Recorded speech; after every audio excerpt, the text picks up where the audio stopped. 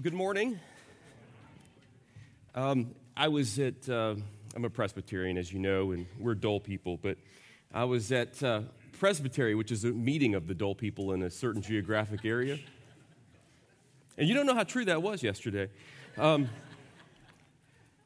so we love to use Robert's rules, and so there's these, when we rise, we have to say why we're rising and all that good stuff.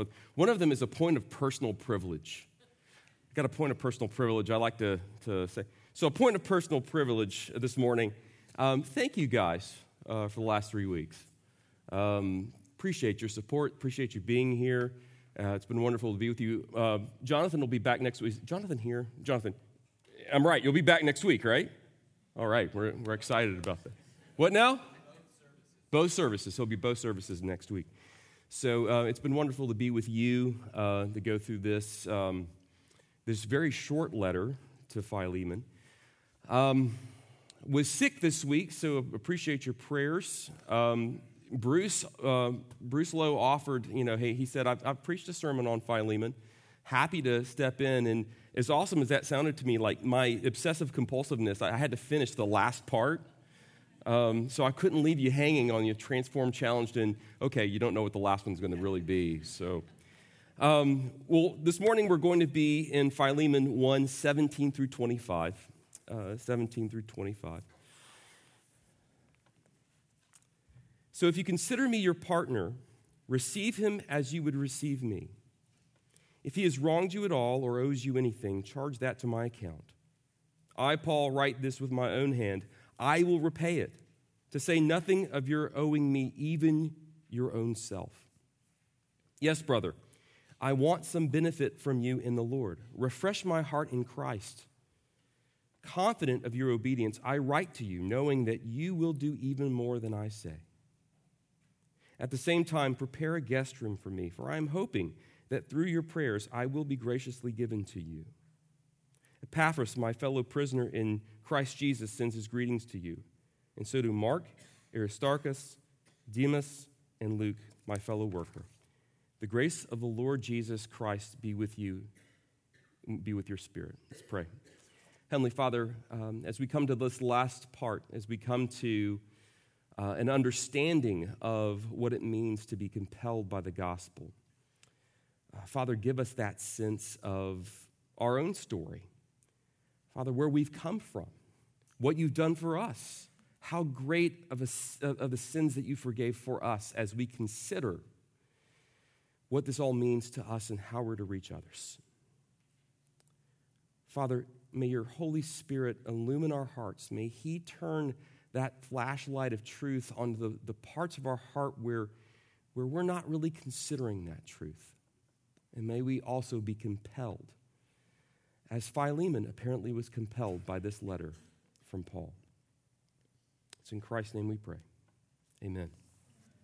Well, we started this series talking about how the currency of common faith, our koinonia, is made effective and it's empowered, and that koinonia results in lives that understand the depths of redemption, their lives being transformed by the Holy Spirit, who because of the grace in the Lord Jesus Christ are transformed by faith, challenged by the Lord, and as we see today, compelled by the gospel. As Paul says in 1 Corinthians 5, 14 through 15, for the love of Christ compels us, because we have concluded this, that one has died for all, that those who live might no longer live for themselves, but for him who for their sake died and was raised. Let me tell a very, very personal story from my own life. I was 17 years old when I came to know the Lord.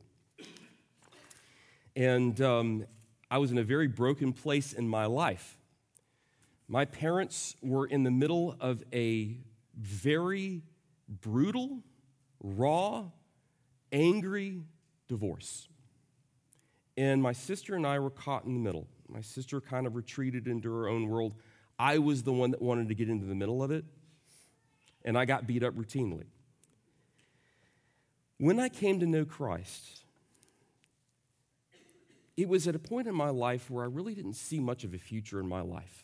I don't know if you've ever had that in your own life where you could look ahead and there wasn't really much ahead. That was me. So when Christ came into my life, when I really was redeemed and understood, it began to transform how I related to other people. And I remember one night, and especially how I related to my parents, and I remember one night getting into a long, horrible fight with my mother. Because what my mother wanted me to do is to hate my father. Because he was accused of doing several things which I will not bring up here. And she said, you know he's going to steal your future. He's going to steal our money, and you will not survive. And I said, I am called to reach out to him, to show him the gospel. And she couldn't understand it. I mean, to say that she was seething is just really scratching the surface of the kind of emotion that was coming off of her. And I can understand where she was coming from. She was desperately hurt by my father. But I knew, even at that very young age, that I had to reach him as much as I had to reach her. Once we have experienced the transformation that we have in Christ, we want other people to experience that transformation. The gospel compels us, but sometimes we get stuck. Sometimes we're happy to extend the gospel to some, but not to others. We're happy to edify some, but not others. We're happy to forgive some, but not others. But it's when we remember the reality of the gospel in our own lives, that we weren't worthy of salvation, but Christ made us worthy. That compels us, it propels us to get over whatever is in us in order to live out the gospel in our own lives. Paul sees that Philemon is in that place. He's stuck. There's some areas where he's doing really well. We've seen that. But he's not extending the gospel to Onesimus and perhaps those like him. And so in his challenge, we see the gospel is compelling us in three ways. The gospel compels us first to receive others as we would receive Christ.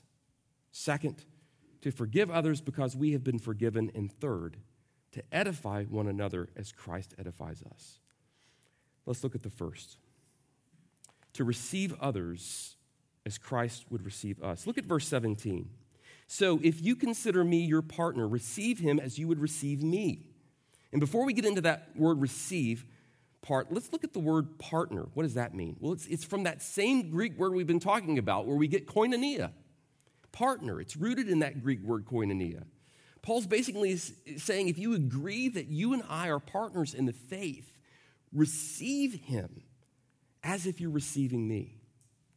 Even though you aren't sure of Onesimus' profession, receive him as you receive me. Can you imagine what it's like for Paul to write these words? I mean, let's remember who he was. I mean, I think that sometimes we forget. He was the persecutor of the church. And when the call came from the Lord to Ananias, and he said, hey, I'm sending you Saul. And he's like, what? What do you mean you're sending me Saul? Wait a minute, this has got to be a different Saul than the Saul I'm hearing about. Saul of Tarsus? I mean, the guy who's persecuting the church. Really? And he was told to receive him. Can you imagine what the church would be if Ananias had not been obedient to the Lord and received Paul? Prayed for him, received him as a brother. After all he had done, Paul was not, in human terms, worthy to be received into the church. Yet that's what the gospel is all about. Paul is saying, receive him as you would receive me. Now, you might say, wait a minute, that's not receiving as Christ would receive. But Paul writes, be imitators of me as I am of Christ in 1 Corinthians 1:11. He makes it clear that Christ is the one we should be imitating. Therefore, be imitators of God as beloved children and walk in love as Christ loved us and gave himself up for us as a fragrant offering and a sacrifice. And though he's telling Philemon to receive him as you would receive me, he also writes in Romans 15, 5-7, this as reference. May the God of endurance and encouragement grant you to live in such harmony with one another in accord with Christ Jesus, that together you may, with one voice, glorify the God and Father of our Lord Jesus Christ. Therefore, welcome one another as Christ has welcomed you for the glory of God. Therefore, welcome one another as Christ has welcomed you for the glory of God. Receive him as you would receive me. The concept is rooted in the gospel. Whatever baggage is there, whatever emotional or social or political issue may be a barrier between the person that's coming to Christ and the person receiving them, that does not need to be a barrier. Whatever socioeconomic reality was keeping Philemon from recognizing that Onesimus could come to Christ needed not to be there. There are not people who are lower class Christians or lower level Christians. This theme is repeated over and over again by Jesus in the Gospels as he attempts to teach the very ethnocentric people that salvation is meant for the Gentiles and always has been since the call of Abraham. To Abraham, he said, I will bless the nations through you.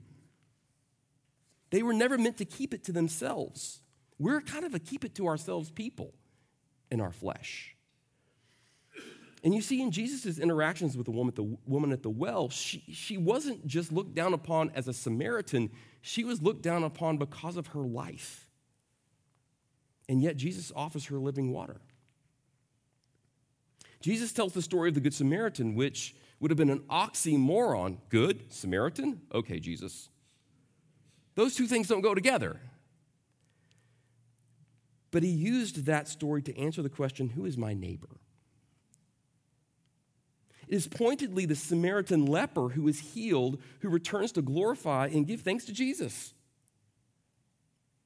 The message is that we are to receive the people that God receives, not create particular categories of Christians.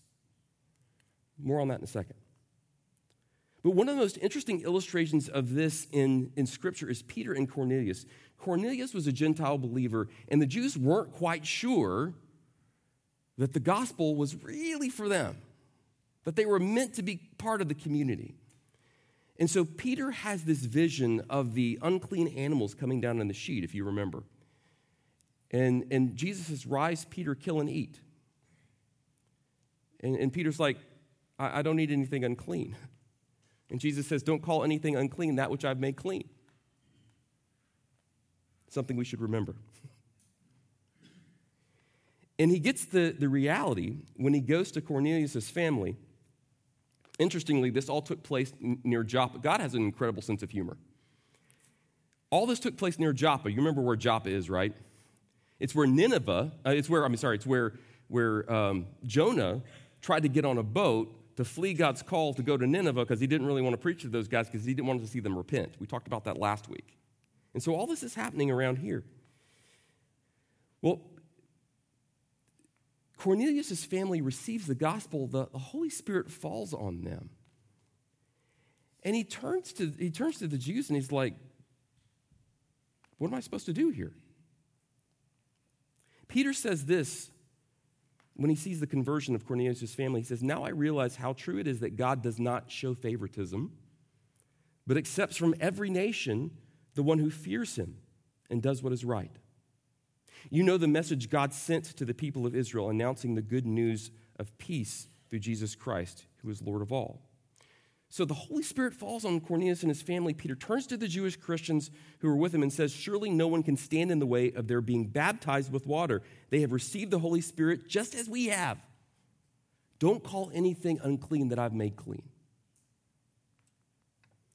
In other words, receive them into the fold. Receive them as you would receive me.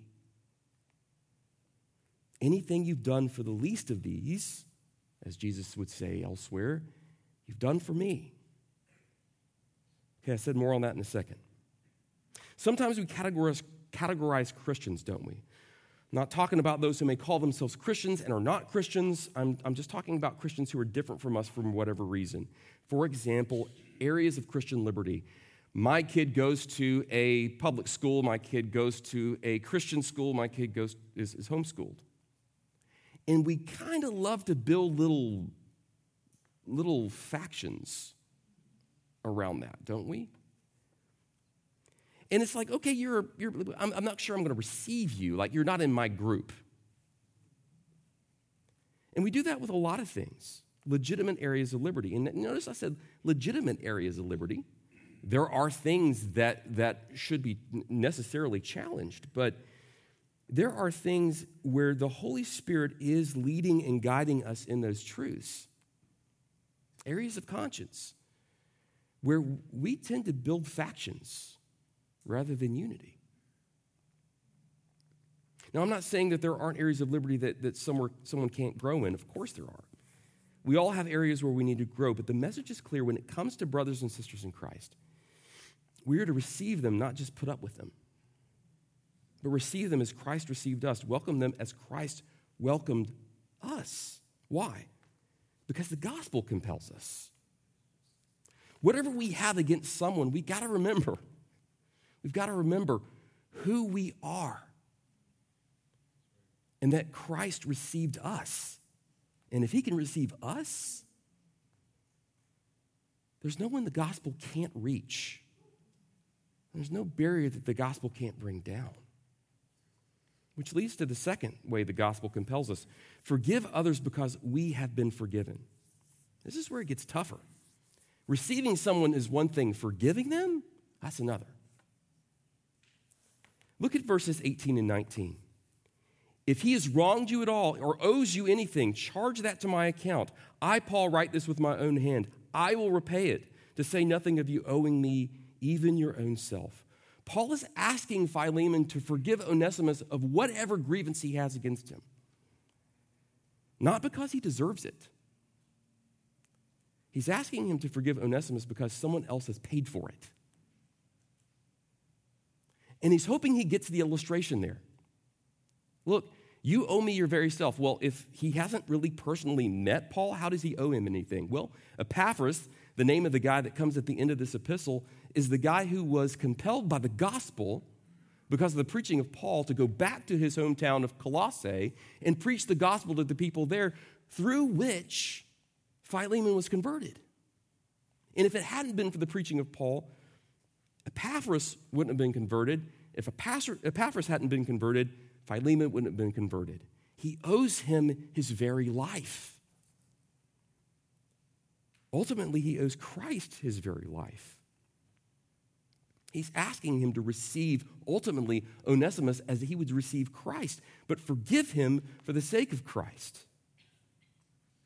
In the epistle of Colossians, ironically, which Onesimus is probably standing there holding in his hand, it says this: bear with one another and forgive one another.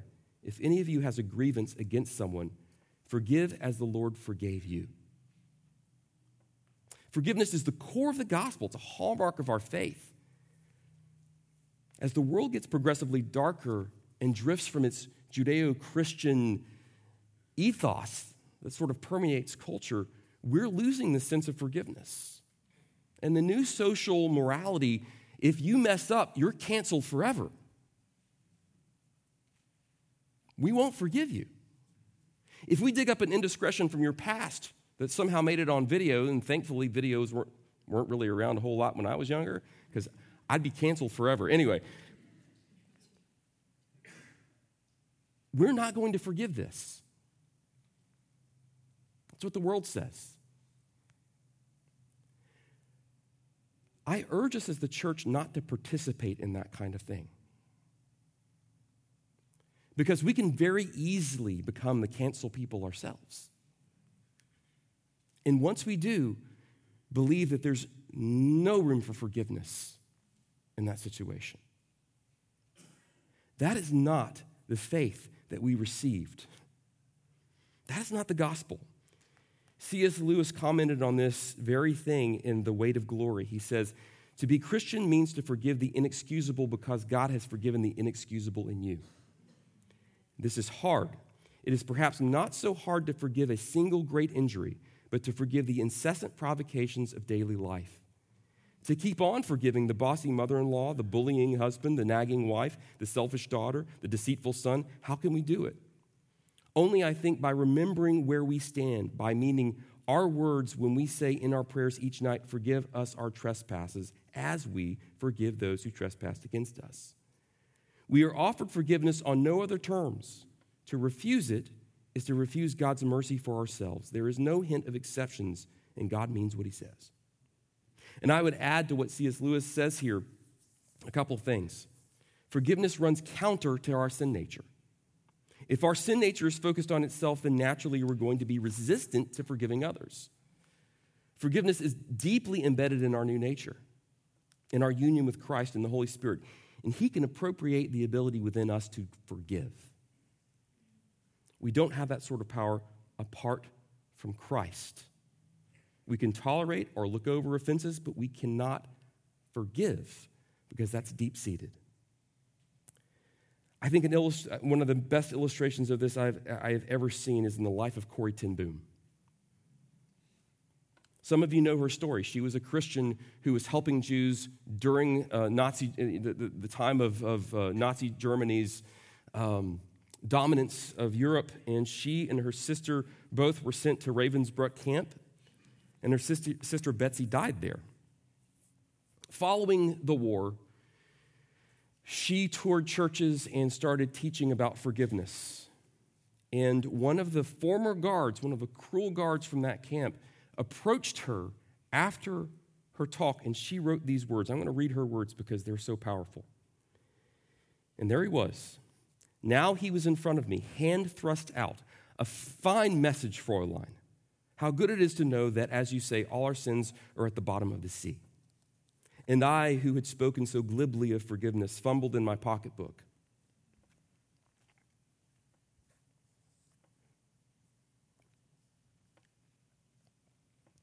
Rather than to take that hand. He would not remember me, of course. How could he remember one prisoner among those of thousands of women? But I remembered him.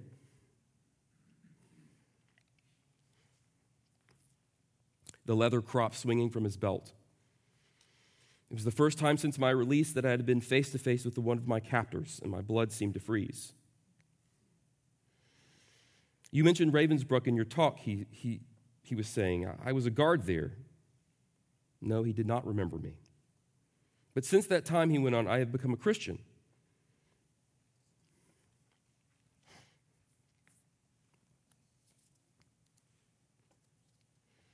I know that God has forgiven me for the cruel things I did there. But I'd like to hear it from your lips as well, Fräulein. Again, the hand came out. Will you forgive me?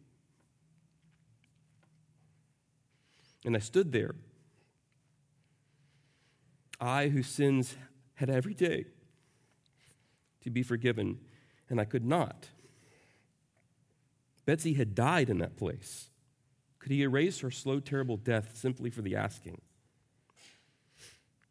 It could have been many seconds that he stood there, hand held out, but to me it seemed hours as I wrestled with the most difficult thing I'd ever had to do. Those who were able to forgive their former enemies were able to also return to the outside world and rebuild their lives, no matter what the physical scars. Those who nursed their bitterness remained invalids. It was as simple and as horrible as that. And still I stood there with a coldness clutching my heart. But forgiveness is not an emotion, and I knew that too well. Forgiveness is an act of the will, and the will can function regardless of the temperature of the heart. Jesus, help me, I prayed silently.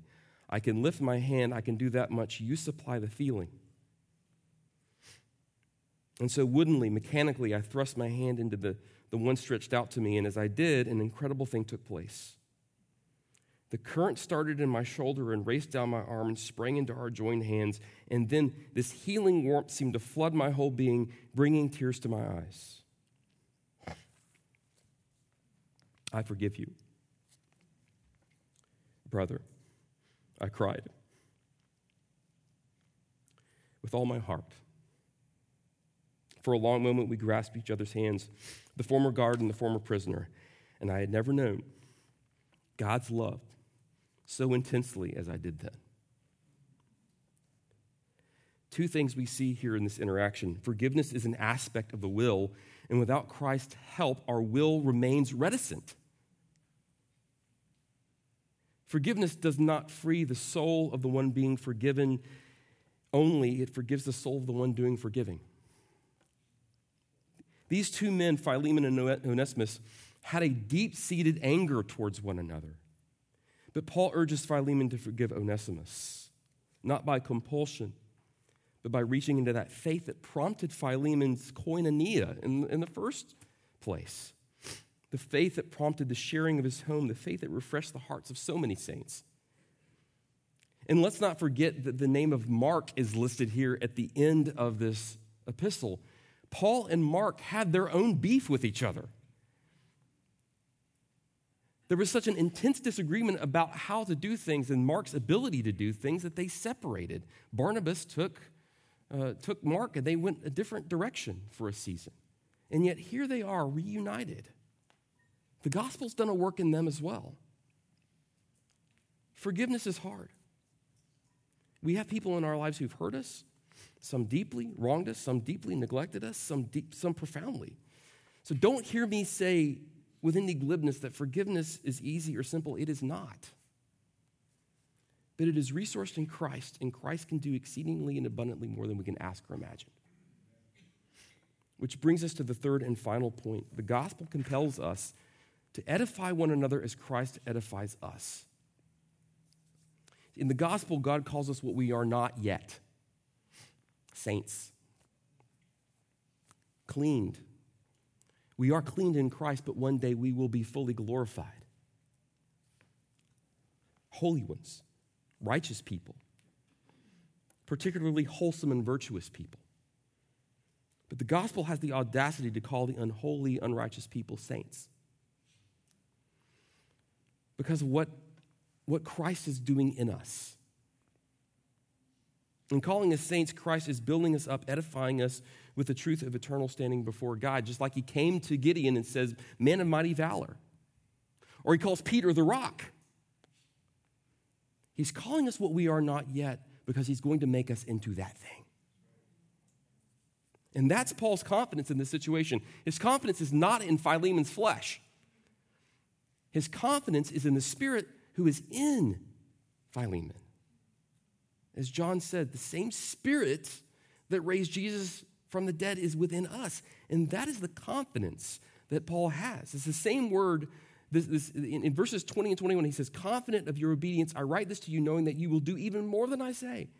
At the same time, prepare a guest room for me, for I am hoping that through your prayers I will be graciously given to you. His hope is in the power of Christ.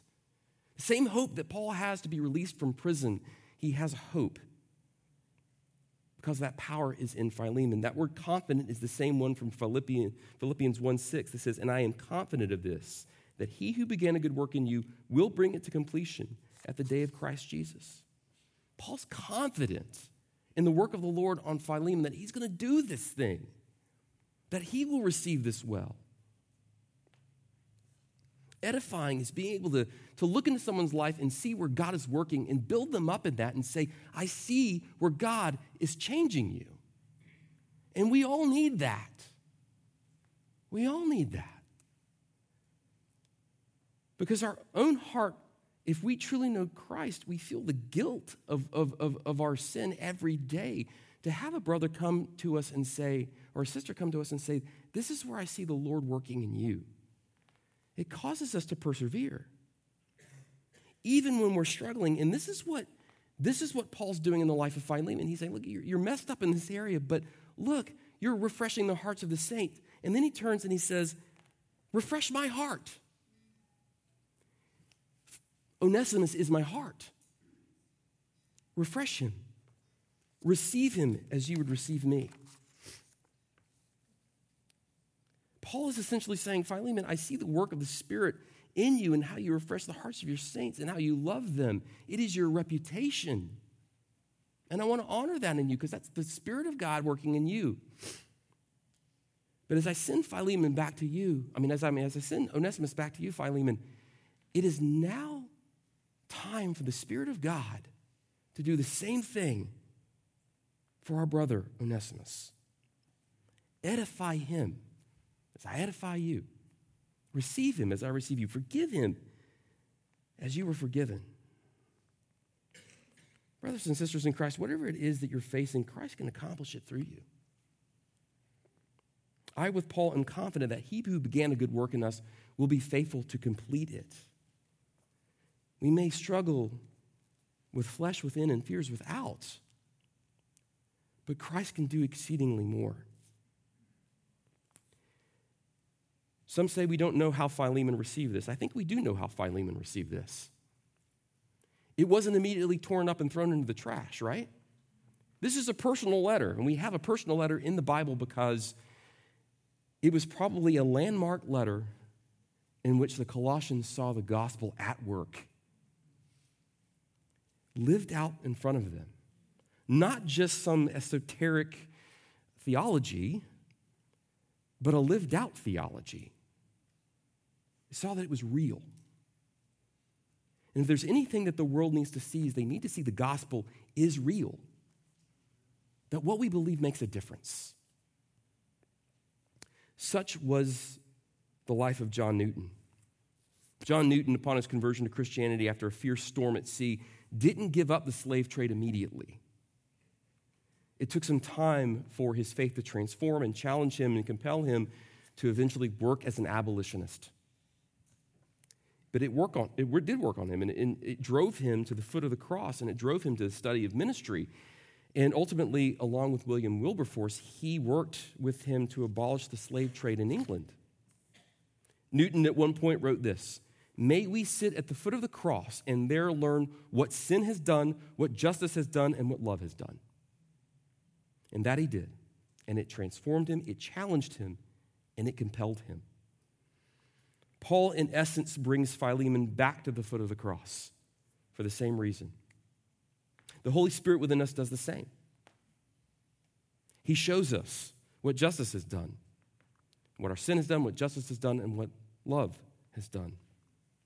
And he compels us by the gospel to show us grace and to show that grace to others. So that with Newton, we might also say this: there are only two things of which I am sure. One is that I am a miserable sinner. And the other, that Christ is an all-sufficient Savior. If there's nothing you've heard over the last 3 weeks, hear that. That is the testimony of Philemon, of Paul's letter. We are miserable sinners, but Christ is an all-sufficient Savior. And he can work in us to change us, to bring wholeness, to bring healing, and to bring others who are far from him to him. If we dare to truly be compelled to believe that the gospel will do what Christ says it will do and reach the very people we don't think will ever come to know Christ. May we be challenged by that. May we be transformed. May we be compelled by the gospel in our lives. Let's pray.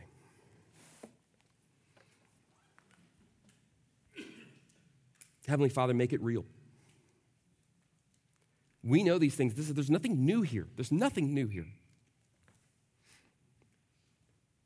We know the truths of who you are, what Christ came to do, what we've been saved from. It is our will that needs to be changed. And we cannot change that. Only you can. And so that's what we're asking you to do this morning, Lord. Change our hearts toward one another. Change our hearts towards who we know needs to receive the gospel. Make us instruments of peace. Help us to be the hands and feet of Christ in the world. Make it so real that the people of the world see the realness of our faith over and against everything, every other belief in this world. That we have living water and we have true life. It's in Christ's name we pray. Amen.